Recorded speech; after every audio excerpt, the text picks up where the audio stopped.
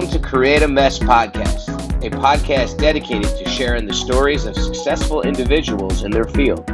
Using the platform of the Triangle of Life, my interviewees will share their methodologies of how they use mental, emotional, and social platforms to find their physical, tangible success. So as the title says, Create a Mess, it becomes a play on words to create another type of MES in success. So as I always told my teams I coach in my past, to create a mess, let's make a home away from home. Let's go.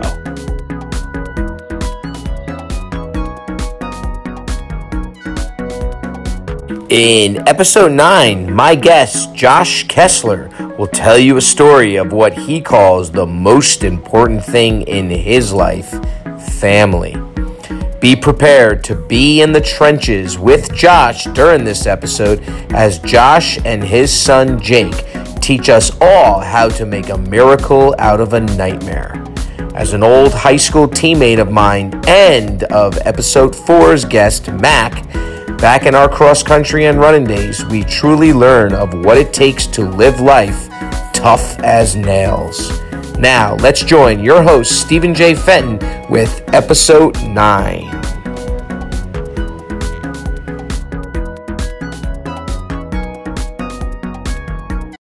All right, folks, welcome back. Episode 9 to Create a Mess. I'm your host, as always, Stephen J. Fenton here, trying to spread that mess, create that mess, that play on words, that mental, emotional, and social intangibles in life. And my goal was to bring on people onto my show that have experienced things with their own physical tangibles in many different ways. I've had on a jiu-jitsu head instructor. I've had on a naval a doctor academy. I've had on a rock star. Well, folks, we're in for a treat today because I've got somebody who I met almost about 30 years ago. And to be honest with you, it's been about 20 years since I've seen him. But it's a privilege and an honor to have an old friend, an old teammate on this podcast. And I'll tell you, the story he's going to share with you today, it's both going to be a story that's going to bring you to an emotion, but it's also going to bring you to an inspiration. So without further ado, let me introduce my guest today, Josh Kessler. Josh, it's so nice to have you on the show. Thanks, Stephen. Great to be here. Really looking forward to speaking to you tonight. Awesome.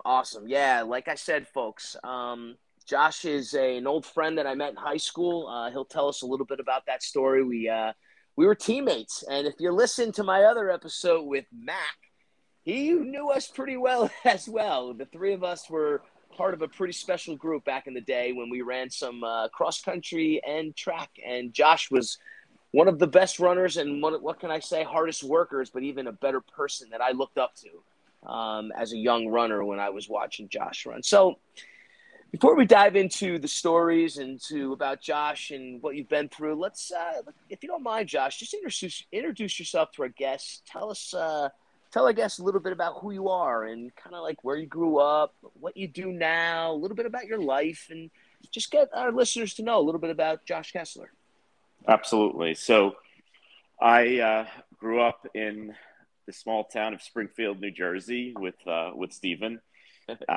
Went to Jonathan Dayton High School and was very much into running. So cross country, winter, spring track.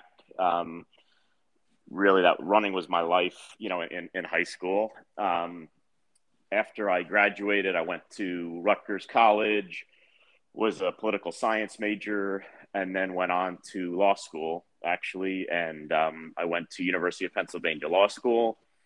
And when I graduated, I practiced for a few years in corporate law, and then I actually moved onto the business side of things and went into to financial services, which is what I've been doing for really the past 17 plus years. So I run a business now for a large bank that's a hedge fund related business, helping hedge fund investors really invest in sort of a safer, more controlled way, built from the ground up, literally from zero to really a very successful platform today. So it's been been a great journey, and most important thing in my life is really my family. So I've known my wife for almost 30 years. So we've been married 21 years now, and I have I really have three children, but I have a 14-year-old daughter. I have a son who passed away that we will talk about after multiple bouts with cancer, who would be turning 17. And then I actually have a 3-year-old son as well, that keeps me very young and on my toes. So they are the most important thing to me. And, I really do try to focus my life on balancing, my work and along with my family, because family time is very important. And it's, I think when you hear my full story, you'll understand, even more about my perspective on the importance of family. Josh, I love that you said the word that I use a lot, balancing, because that's the whole reason I, started this podcast, was just to get people out there, our listeners, to really find their own balance. And that's the cool part. Now, before we dive into your story, I really liked what you said there. I actually didn't know you went to law school, buddy. Pretty cool. And I knew nothing about you running the business. Here I know. The only thing I knew about Josh, folks, was me and him would run together and I could never catch up. But, one of the things you said, the most important thing in my life is family. And then, if you could tell our listeners a little bit before we get into your story about, because you said something about you're running a business, you built it from the ground up. Yep. There's got to be a correlation between there about that feeling of that most important thing in your family, and then how you are and what you did to get that business to build up. Can you kind of just build that small bridge before we dive into everything else? Yeah, I will. So I joined really what was a startup business. It was really an idea in 2012. So almost 10 years ago, I was brought on as the chief operating officer at the time. And they basically said, this is the plan for our business. We have some backing. And, can you help come on and make it happen? And, I was given the ability to sort of build out my team, hire people. And there's a group of people that I had worked with previously for many years. And honestly, I view them as family, because it's one of those things. It's like running or, anything else that when you really, are in the trenches with people, you build a certain relationship and they grow to be, much more than colleagues or teammates. It becomes, a family type thing. And so I brought on a team of people that I was, really close with. So they're really sort of personal friends as well as colleagues. And that's sort of where I would draw a little bit of a parallel, that I think that helped drive me, having people around me that I really cared about as people, in addition to, to colleagues. And we all trusted each other, and we were able to build this company from zero to, a platform that actually we have 37 billion in assets on our platform today, which is wow. Shocking, just in terms of if you had told me that, even though I'm a pretty confident guy and I believe in myself, I never would have believed we could achieve these heights. But when it's one of those things, again, like going back to our cross country days, like when you have a group of people and you work together as a team, you believe in yourselves and you push forward, there's great things you can achieve. And I certainly could correlate that back to, my own family and again, the personal story that I'll share with everybody tonight about, just again, the relationships and believing in people. Family are, emotions that can drive you in all kinds of ways in life. In the trenches with them, just like you said. And folks, I can tell you that the way that he was talking about a business, and to be honest with you, if you can live your life just as Josh just talked about, like being in the trenches, whether you're in a business or in a really stressful situation in your personal family, those are feelings inside of you that create connections between people, which I always call that social part of that triangle of life.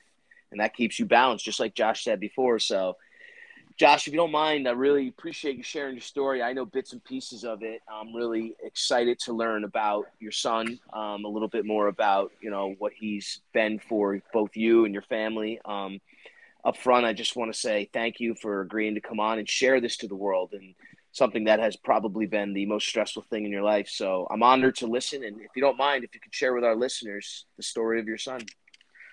Absolutely. No, thank you. And it's, before I jump into it, it's definitely something, that is very important to me, both in terms of, helping to keep his memory alive, but also sharing, with people is, not a lot of people know the impact and how prevalent pediatric cancer is, Mm. in our country and in the world, and how sort of underfunded it is by the federal government and things of that nature. And that there's just tons of people out there that, are in need of help. And it's something that, that impacts a lot of families in a very devastating way. So it's important to me that people hear that story, and that we try to make a positive change in the world. So, my son was born totally healthy. He lived a very normal and healthy life until shortly after he turned 7 years old. I'll never forget it. It was the fall of 2012. He started to complain, having some pain in his legs. We took him to doctors. They said it's growing pains. He's fine. And there were just little different things that, in isolation, none of them made us really think anything of it. He would, at night when I'd go check on him, he'd be sweating a lot while he was sleeping. He had a couple of other weird, sort of viruses and things happen. But eventually it got to the stage. I'll also never forget this. It was the weekend the Giants won the Super Bowl in 2012, and literally it was Super Bowl night. He was just not himself, not looking good. And while we're cheering on the Giants, my wife and I looked at each other and said, got to go to the doctor tomorrow and demand that they, do some tests, because something's not right. So I went to work the next day. Ironically, this is almost an unbelievable, part of the story, that I literally accepted the new job that I just talked to you about. Wow. That day I called my wife. I said, I'm coming home. I knew she had taken him to the doctor. We were waiting for blood test results. And I got on the train. And while I was on the train, my wife called and, in hysterics, and said, the doctors believe Jake has leukemia. And I was in just such shock. I, literally just fell back on the train. And I remember this older woman she knew something was really wrong, had to hold me up. And that's where it all started. We went to the hospital that night, and it turned out that he had what's called acute lymphoblastic leukemia. It's probably I think it is the most common pediatric, cancer out there. And, typically it is very treatable. Unfortunately for Jake, it wasn't as treatable. So most kids that have it, will they'll get a standard course of chemo, and within like a month they're in remission, and they do have to continue with a chemo course for quite a while. But, as long as they do that, it's pretty much, cured. And there's certainly long-term side effects from having all those, poisons and whatnot, but it is very, very curable in like 95% of cases. Unfortunately for Jake, he was in the 5% that it did not put him into remission. So, month after month, we would wait, and they'd say, no, there's still, cancer in his blood. It's not going into remission. And we got, more and more worried. And we eventually moved him to Memorial Sloan Kettering from a local hospital. And he was having such trouble, going into remission, that the doctor said, look, looks like he's going to need a bone marrow transplant. And in order to have a bone marrow transplant, you need to find a donor. And someone has to be a match and have the right attributes. And so our whole family got tested, and it turned out that, which is, pretty rare. My daughter, who was at the time was 5 years old, was a match. Gosh. Yeah. And they said, we have families who have 12 kids and there's no matches. So wow, we felt, this was sort of, in that way, it was like a miracle. And, this is going to be, our cure. And at the time it was, and it is, a bone marrow transplant is about as intense, a physical process as you can go through. Jake had to go into the hospital. He had to take, unbelievably high dose chemo, and then have everything in his body irradiated, because they have to basically destroy, everything in your bone marrow to welcome, the new cells. And so it's a really devastating, process. And, I should have already mentioned this. You'll hear me say it, many times throughout telling this story. but Jake was just the toughest kid you could ever imagine. I mean, he never complained about any of the stuff he went through. You know, it sounds like, you know, this is just something you say, but it's totally true. He never asked, you know, why me? Why is this happening? Why not somebody else? He just sort of moved forward, trusted in the process, and, you know, was not only tough as nails, but just always smiling, always happy, even when he was going through, you know, hell that's worse than, you know, just about anything anyone, you know, can imagine. So, you know, that was something that, you know, kept us all going. And it's something I really do attribute to what I think was, you know, pretty amazing, you know, attitude in terms of the way our whole family, you know, handled the entire, you know, process that he went through, which is, if your kid is not complaining and he's smiling, you know, it's just sort of, how can you not do the same? So, and you'll hear me say this as well. I mean, there is no greater hero, you know, that I have, you know, that I've ever met that, you know, that is more, you know, heroic to me than Jake.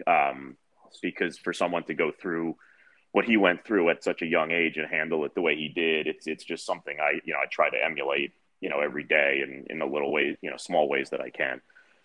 So he was in the hospital for, I think, 2 months. You have to be in total isolation when you receive a bone marrow transplant, because you basically have no immune system. Any kind of germs, you know, you get could be, you know, deadly. So he had the transplant. You know, my daughter was, you know, also an unbelievable hero at the age of 5 to go in, you know, have this procedure, donate her, you know, her bone marrow to Jake, you know, and she's not even in kindergarten yet, you know, and does this. And then, you know, to make matters worse, it's, you know, my wife basically stayed with Jake, you know, in the hospital for those couple of months. So my daughter, Lily, you know, did this transplant and then effectively couldn't see her mom, you know, for a couple of months. So it, you know, it was a really, you know, tough process. Thank God you know, the transplant went well. You know, sometimes it doesn't take, and, you know, there's a lot of situations where, you know, it doesn't work as planned, but it worked, you know, perfectly. And he was, you know, for the time being, he was cured, and he, you know, came home those couple months later and began to recover and, you know, return to normal life. And he was healthy for 4.5 years, totally returned to normal life, played, you know, every sport, you know, you can imagine. I coached him in many of them, you know, soccer, baseball, basketball, you know, hockey, you know, you name it, lacrosse. He played, you know, all of them. He went away to summer camp for, you know, 7 weeks for multiple summers without us. You know, he just returned to be totally normal, to the point where, you know, obviously if you didn't know the story, you would never have known, you know, what he went through. Sure. And then in this was the December of 2016. Again, that whole fall, he really had complained of headaches a lot, and we took him to doctors. They didn't think much again of it at the time. I suffer from migraines since I'm a kid, so we figured, you know, unfortunately inherited that from me. Mm-hmm. But the headaches got worse and worse, and again, it was one of these situations where my wife called me one day at work and said he's been sent home from school with a headache, and I said, you know, let's take him to Sloan Kettering and not leave until they tell us, you know, that you know, what the diagnosis is and that there's nothing wrong. And sadly, you know, we didn't leave. So we went that night. They did an MRI, and I remember there was a lot of confusion. We did this MRI, and they didn't tell us to sort of stay around. We figured it was like a lot of other tests, like you would take it and then you'd go home and tomorrow you'd get the results. We were driving home and we got a call from the doctor from the hospital saying, you know, you need to come back, you know, immediately. And obviously, I'm not sure I've ever had my heart, you know, drop as much as it did at that moment. Just, you know, in the car, I didn't even need to hear all the, you know, the formal results. I knew it was something terrible if they had told us to turn around and it was like 10 o'clock at night. Sure. So we went to the hospital.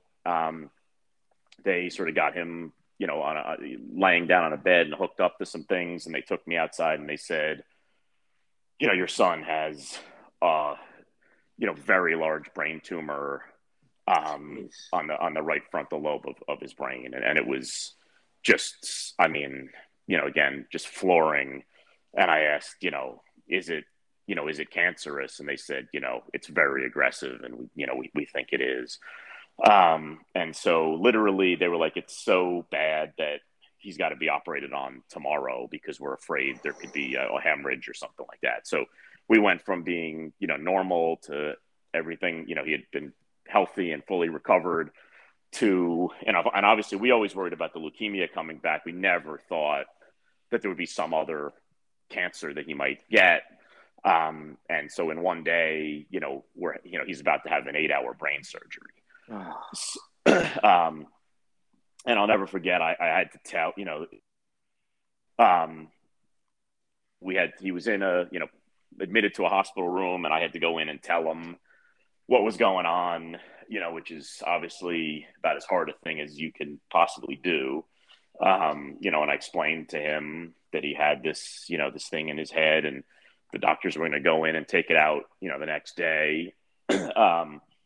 And he just very, matter-of-factly looked at me and he asked me 2 questions. He goes, am I going to lose my hair? And what am I going to do about my math test tomorrow? Okay. And that was it. I mean, he didn't cry. Amazing. He didn't show any fear. He just said that. And, he went in and, had this surgery. And, unfortunately what we learned is he had something called glioblastoma, which is, it's basically the most, aggressive brain tumor you can have. It's what John McCain and Beau Biden, to name a couple of, well-known people who have had this disease, have had, and it's universally deadly. There's, basically, if anyone that's involved in the sort of glioblastoma community, knows that there's probably names of 5 people that have ever survived it, and they're pretty much known by name. So it's not really something you survive. And so, we knew that from really early on, which was, obviously completely devastating. And what the doctors, believe is that from the radiation that Jake received when he had leukemia, a very rare side effect of that radiation, which is to your whole body, including your brain, is that you can develop a brain tumor. And they're, fairly certain that is what caused this. So ultimately the cure and the treatment he received to survive the leukemia is what caused this. And, there's not really a good treatment for this disease. They operate, remove as much of the tumor as they can. They do more radiation, and they'll give you a little bit of, chemo, and that's basically it. And it's, 100% guaranteed to fail, and the tumor will recur. So, he was able to, have this, again, 8-hour surgery. It was brutal to sit and wait for those 8 hours, for the doctors to come out and say, everything went well and he's going to be okay, which fortunately was the case. He recovered, really quickly, then had to go through 40 rounds of radiation, every day for it was, again, 40 days, and it was weekdays. So, 8 straight weeks of radiation every day. And he handled it, again, like a champ. And, then we tried to, we always tried to do through all of these trials and tribulations was to keep his life, as normal as possible, and to just always fill his life with things that, would keep him, happy, and keep all of us, smiling despite everything that was going on. So whether it was, we would travel, we'd go out to eat. He loved food and to eat at different restaurants, and he would eat all kinds of exotic, foods, and he loved sports. So we'd go to games, and we loved movies, so he and I went to dozens of movies together. So whenever we, we're not, stuck in the hospital, and even then we tried to make things as, I don't, fun is the wrong word, but we tried to fill in, whether it was just having a laugh or whether it was bringing in, his favorite food while we were waiting for hours there or being treated. We just tried to do things to, not make it as depressing and negative as the situation, really, really was. And he was amazing, through everything.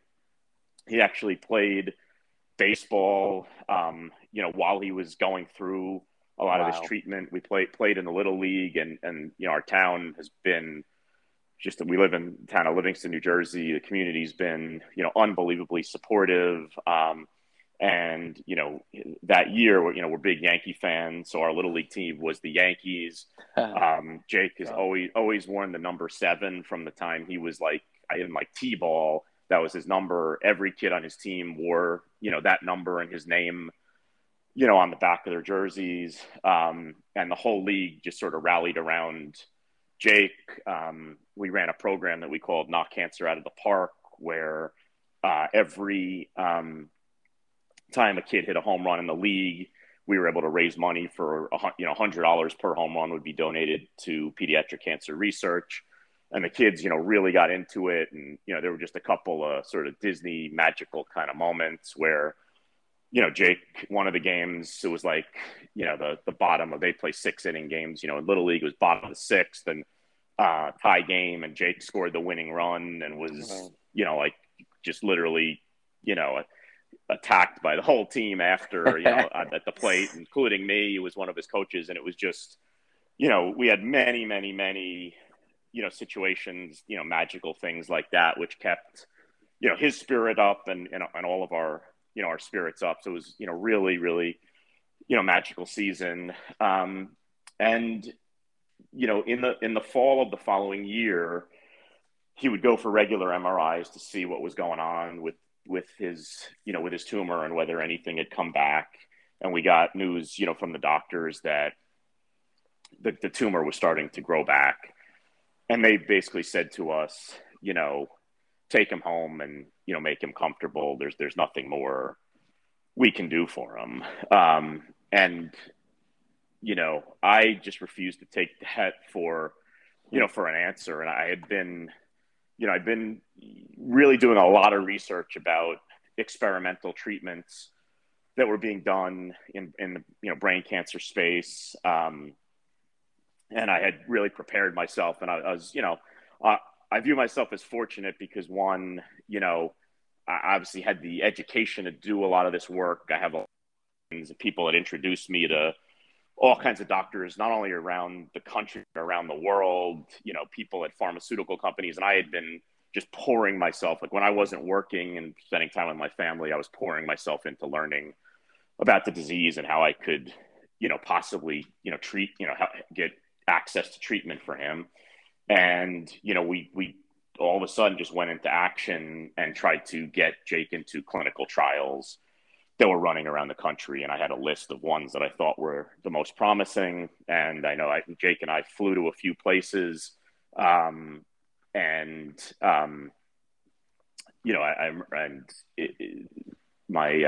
whole family came to some of them, and we got rejected from, 2 or 3 places. One of them was in Florida. We were at the University of Florida, and I remember my wife and I looked at each other. We said, all right, this failed, but the kids are here, so let's just go to Disney World, for a day. So we went to Disney World, and while we were there, the kids didn't really know it, but I was still calling all these doctors, sending all these emails, and we got a call from a doctor at the University of Alabama, Birmingham, saying, I think Jake is eligible for our trial. And it was one of the ones I was, most excited about. Wow. The trial, which is, it's really, crazy approach to a treatment, which was using what they call an oncolytic virus. And that means that they take a virus. In this case, it was the herpes virus. They re-engineer it so that, it doesn't do what it normally does, but it attacks the tumor cells only. So instead of attacking, healthy cells, it attacks the tumor cells. And it also, because it's a virus, it awakens your immune system to the presence of, these cancer cells. So the immune system itself can help, fight the cancer. So Jake was one of 5 kids at the time to do this trial in the country. And it actually, he did it again. Another situation where he was just so heroic in the process. He had to go down to Alabama for a month. They had to hook catheters up to inside. They literally drilled holes into his skull to put these catheters in his brain and drip the virus in. Wow. And he was again, just the same way, just always smiling, happy, no fear, in the process.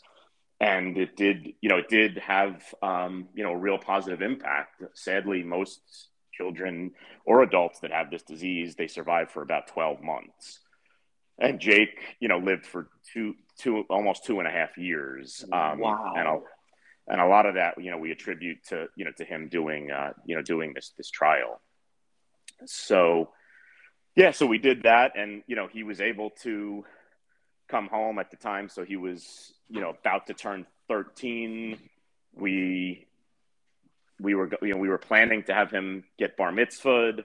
We didn't know if we were going to be able to do it because of everything that was going on, and we decided, we're going to go forward. And it was weeks after he had received this treatment, and amazingly, he was able to be bar mitzvahed. We had a huge, party to celebrate him, and it was, one of the Awesome. most amazing days of my life, just because it was this real celebration of him and that he had survived all of this and was healthy. And there were just sort of many things from there, many memories that we were able to have because his life, was extended, and we tried to fit so much. I mean, I could go on for too many Sure. hours on things we did, whether it was he got invited to Yankee Stadium, met Aaron Boone, and Wow. went into his office, whether it was, we did his dream trip was to go to Hawaii. We did that. He sat on the floor at a Knicks game where with the Garden of Dreams, which is the foundation through the garden, invited us to do that. I mean, I could give you so many stories of just amazing, memories that we were able to have. But most importantly, was seeing the birth of his brother. Awesome. My wife and I had never really thought we were going to have another child, but when everything happened with Jake, we just sort of decided it was such a nightmare. We were going to try to make a miracle out of the nightmare. And we were able to have Luke, and Jake, was there the day he was born, held him in his arms. And it was, Oh, pretty amazing thing. Um, so, sadly, we'll fast forward, to April of 2019. Jake had not been doing well for several months. Really, once the new year came in 19, he just started to go downhill. I mean, it's very, very painful to watch. He lost the ability to use one arm, then he lost the ability to walk. Different things that were happening as the tumor was encroaching, on his different parts of his brain. And we knew it was getting bad, and he had to go on hospice in late March, and he passed on April 11th, 2019, and it was as devastating as anything you could possibly imagine. And it is, we try to live every day as normally as you can. And most people, I think, if they met my wife or I, would, unless we told you this story, they wouldn't know what we've been through. But it is, there are a lot of people that go through, and I think this is the case. I know I heard Mac's story about his father as yeah. well when I listened to your podcast. Mourning is, it's something, it sort of never ends. And certainly when it's your child, it never does. So I can tell you, there's not a night I go to bed or day I wake up in the morning that I don't think about him. But we try to live our lives to honor him, to um remember him. And we have, one thing that we've done is we created a foundation called Trailblazers for Kids, in his honor and memory, which, our sole purpose is to raise funds to fund innovative clinical trials. So not just regular stuff that we know has been tried for years, but innovative things like what he did down in Alabama.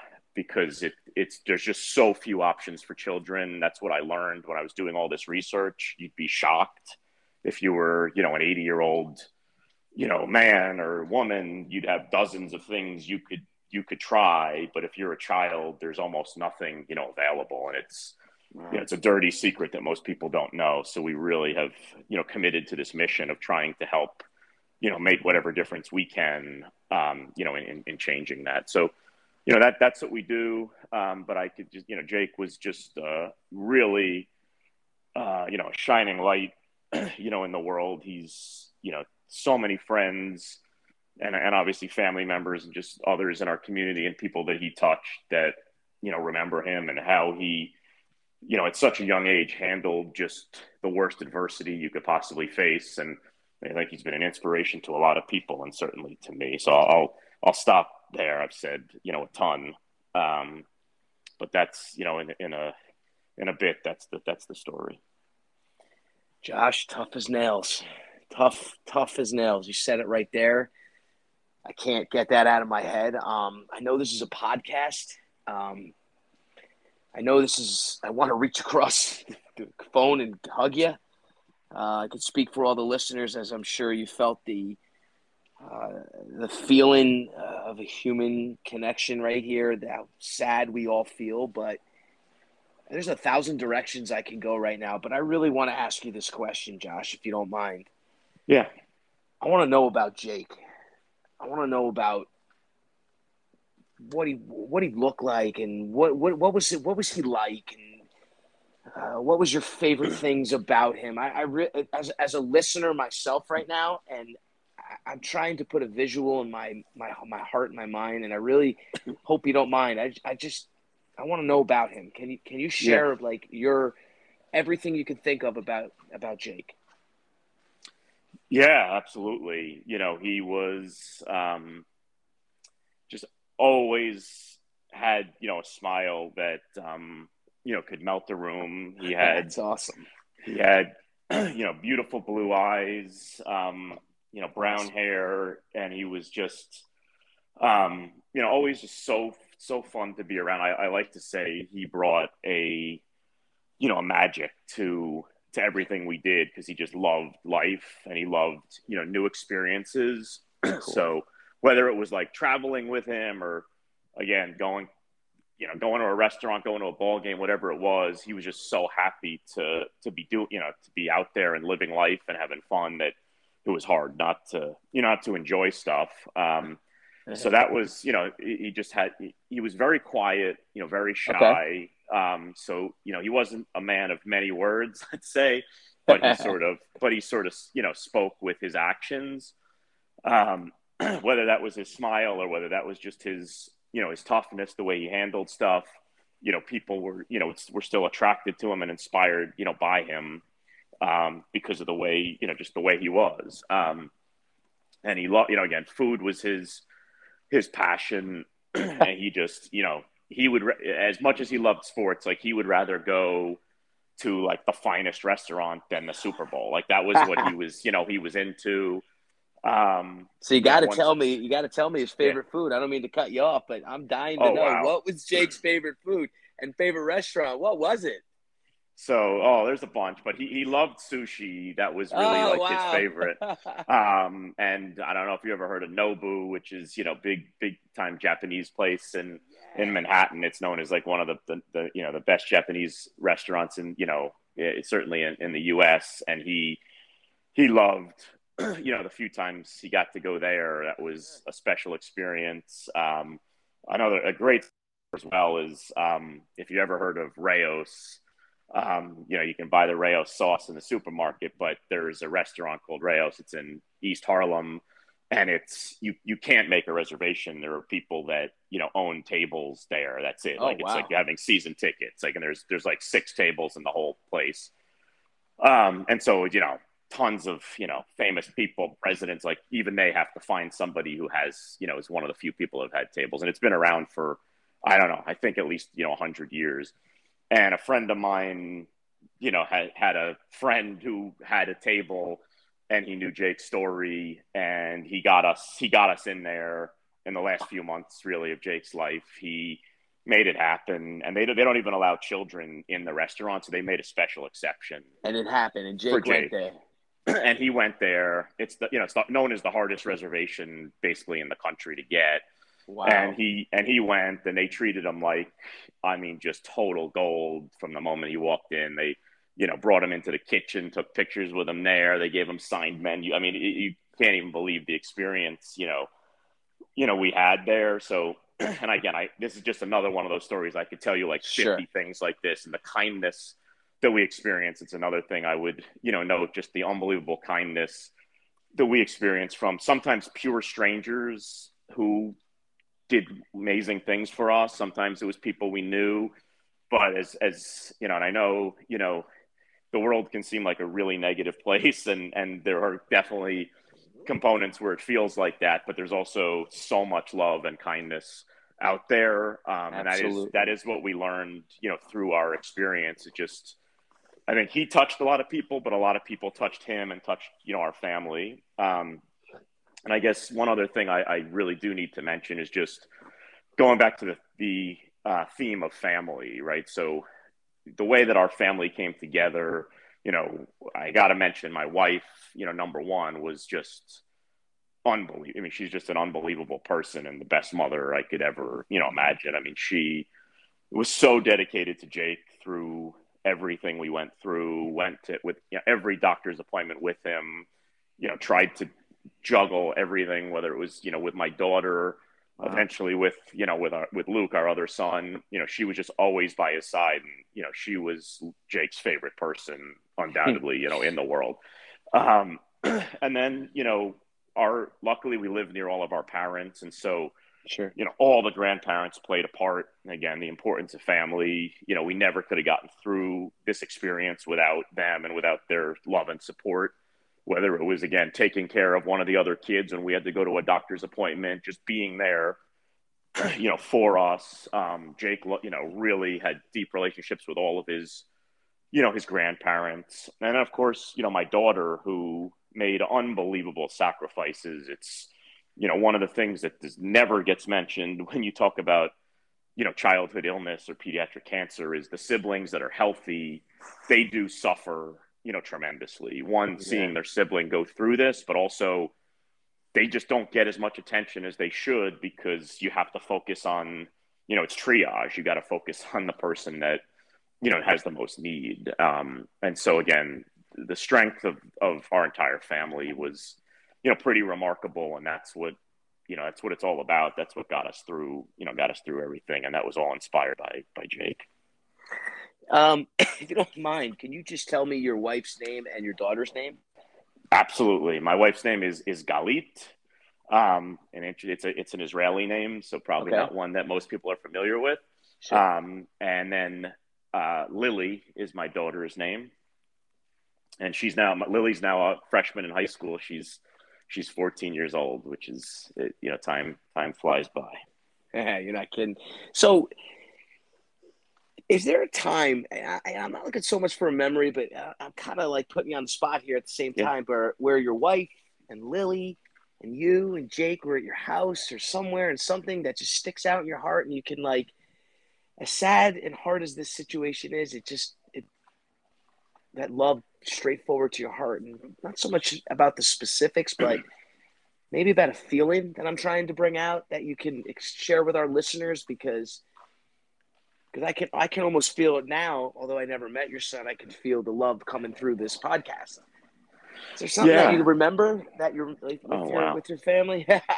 Yeah, no, there's so many times, and a lot of times it really would be when we traveled. So, we tried to travel, even if it was just short trips, as much as we possibly could. So did a lot of trips while Jake was sick, just knowing we had limited time. And fortunately he was, healthy enough to be able to travel, whether it was, we did trips to Hawaii, to Arizona, to California, to Boston. We did Cape Cod, tons of different trips that we did. And, getting away from everything, I think, we're not near a hospital. We're not near any of the other Awesome. distractions, just the family, being together. And it was, it's crazy to say, but it was always just so normal, even That's when he awesome. was so ill. I mean, we never really focused on that. It was just like, you know, a normal family just being out, having a good time, having laughs. We didn't let the other stuff get in the way. We never, curled up in a ball and said, we're going to feel sorry for ourselves, because part of it was knowing. Now, I always put it this way. This is going to sound, crazy, but it's very real, which is, people that lose a loved one in an instant, where they're hit by a car, God forbid, something like that, and you never got to say goodbye to them. You never, you wished you had that extra moment. Sure. We knew for 2.5 years that we were going to lose Jake, but we had all of that time to enjoy him and to live life, and we really tried to do that. So I think we all really tried to soak it in and live it up and make as many memories as possible. So I mean, I could tell you, I remember every day, and I mean, I don't know if you followed my Facebook posts, and I don't usually do a ton of posting, but I was inspired. This was the day, I think it was the day of Jake's funeral. It just came to me that I was going to post a memory of him with a story,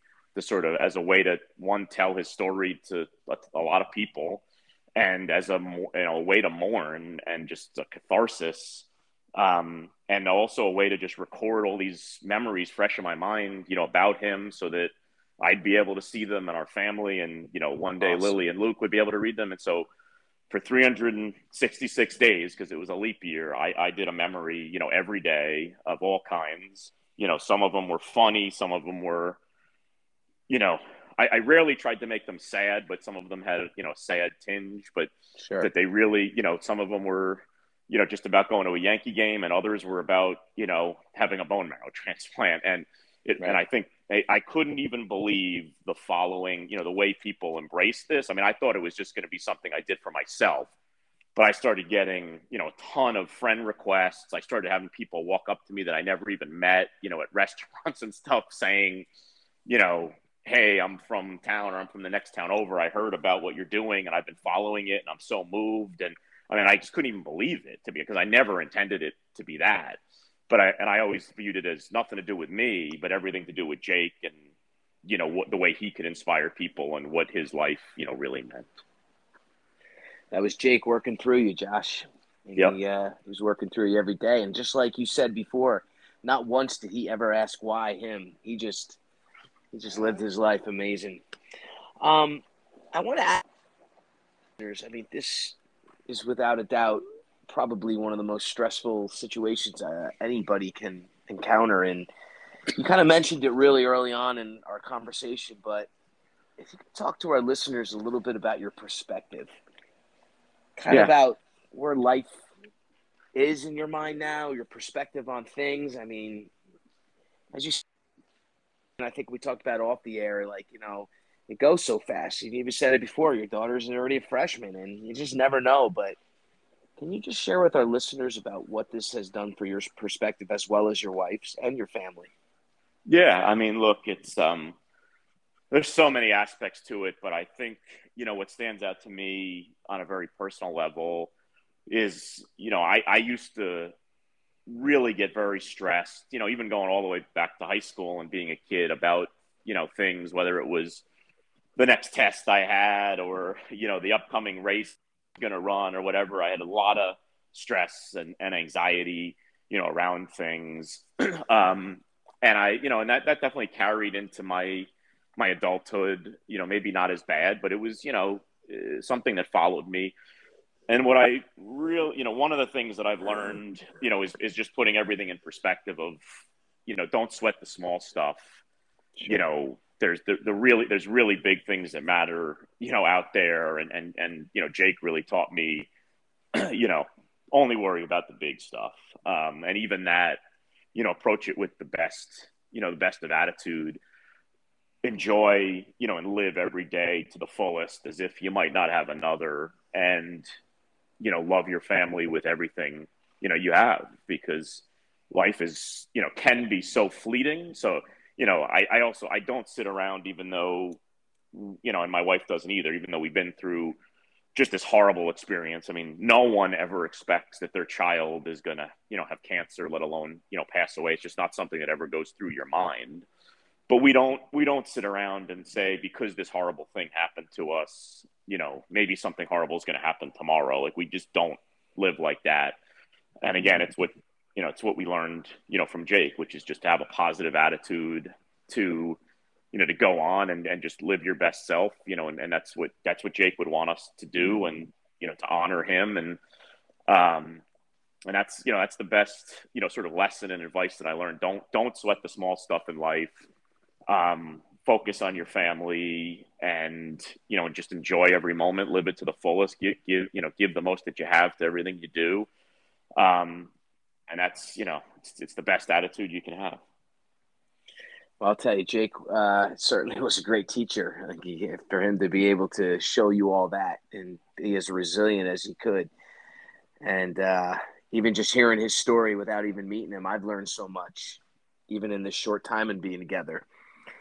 I thank you for sharing the story. But before I let you go, I have two more questions for you. Sure. And I want you to touch a little bit upon, because you kind of surprised me before when you talked about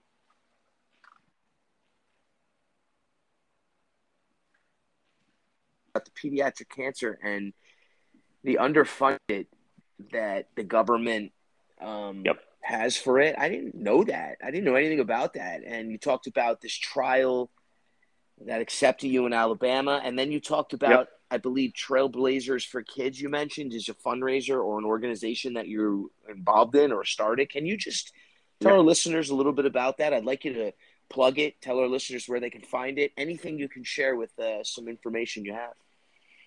Absolutely. Thank you, Stephen. So, I mean, first, it is such a, a sort of dirty secret that no one knows, which is, only 4% of federal funding goes to pediatric cancer. So you would think, when you really think about it, even if you want to be,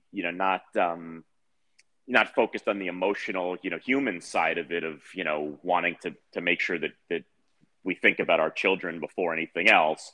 Even if you wanted to look at the economic side as a government and say, who do we want that's going to have the most productive, amount of years as a taxpayer and all that kind of stuff. Not that I would ever think of it that way, but even if you want to take that cold-hearted approach, you would think that we would focus more on, saving children than people that are, in older ages, but we don't. We only put 4% of federal funding. And so there's a deep, deep need for private funding, for these trials for kids. And a lot of it is also because the drug companies can't make any money off of children because it's so rare, thank God, although not as rare as you'd think, but there's so few kids compared to adults that have cancer. So, developing a drug specifically for pediatric cancer, it's not really a very profitable endeavor. And so private foundations need to come in and fund these things. And we, that's what we decided just through our experience and finding that out. And I will say, there was a big difference. Like, leukemia is so sadly, common in the pediatric cancer world. It's again, as the most common childhood cancer, and it has a very accepted treatment course that is, that does cure most kids. And so we never really knew about it when Jake first got sick. But when he, got the brain tumor, which was not treatable, that's when we started learning about how few options there were, Wow. Out there. And so we formed, it's called Trailblazers for Kids. So it's sort of a play on words, because of clinical trials instead of Trailblazers, it's Trailblazers. So Got it. You can find, a lot more information about the foundation as well as about Jake, because we tell his whole story. There's a lot of pictures of him on our website, which is www.trailblazers, TRIALBLAZERS.org. And, we have through a lot of support from friends, family, and our community, we've, raised some money. We actually funded our first clinical trial earlier this year. Wow. Which was a successor to the one that Jake did in Alabama. and we're about to hopefully fund our second trial before the end of the year. And we've been a little slowed down, unfortunately, because of the pandemic and not being able to do the types of fundraisers, that we might when things are more normal. But we're really looking to do big things and make a big difference in Jake's, honor and memory. Awesome. It's sad. I didn't know anything about this, and I'm probably one of many, Josh, that had no clue that how underfunded this whole thing was. And I'm really glad that you're able to move forward and help the world, just like the world was able to do what they could to help you in your time. And Yep.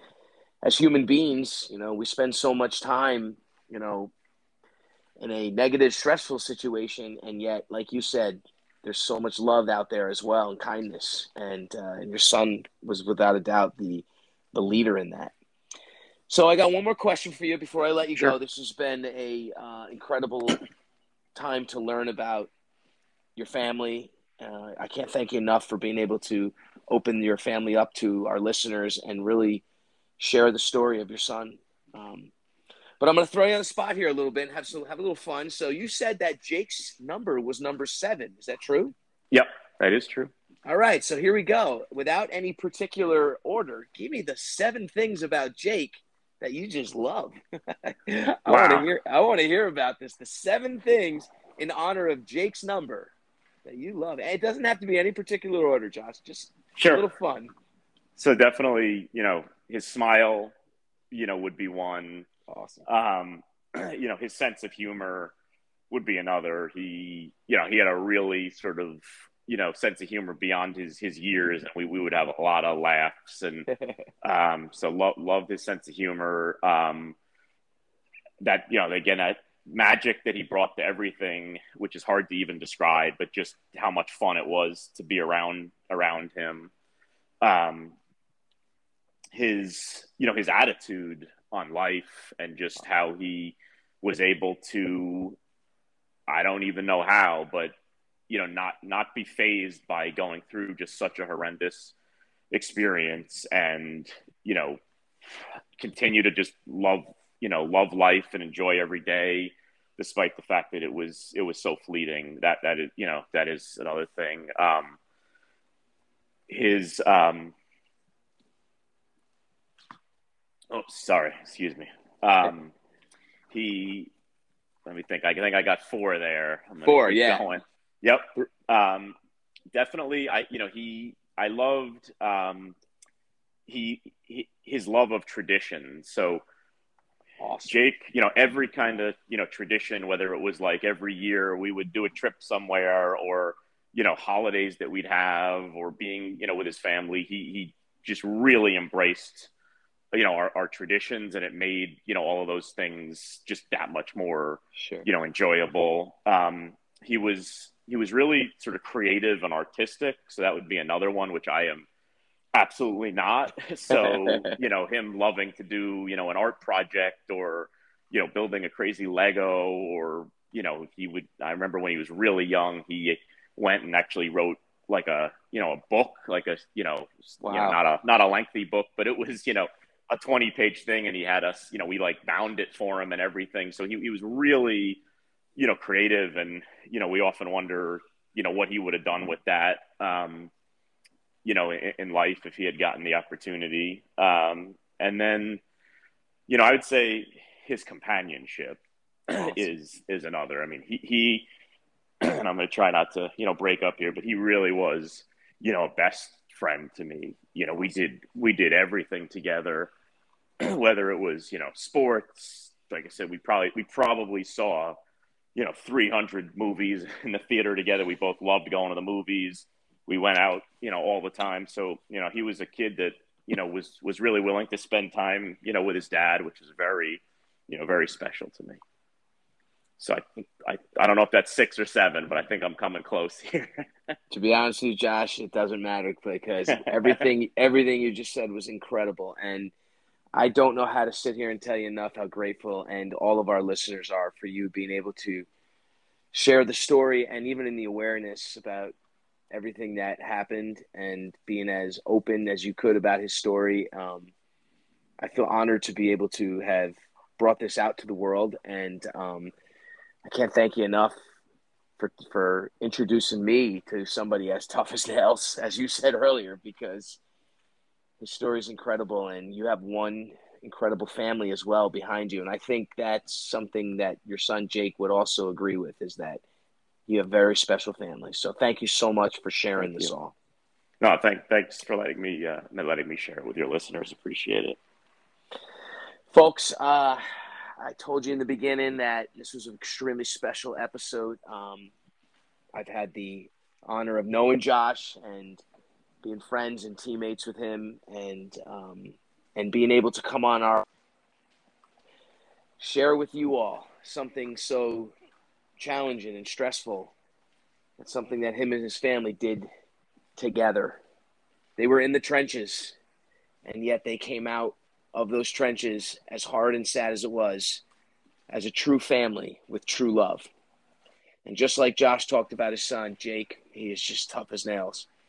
And I know we're all very grateful for sharing this. So as I finish every episode, folks, this was one of the best ones I've had, if not the best. I thank you all for listening. We hope to continue these episodes, spreading the MES to the world, sharing the love, and continue us all to fight to be tough as nails. So our final statement: lesson, have a balance, everything be better. It's been an honor and a pleasure tonight, and we'll see you next time on Create a Mess. Thank you.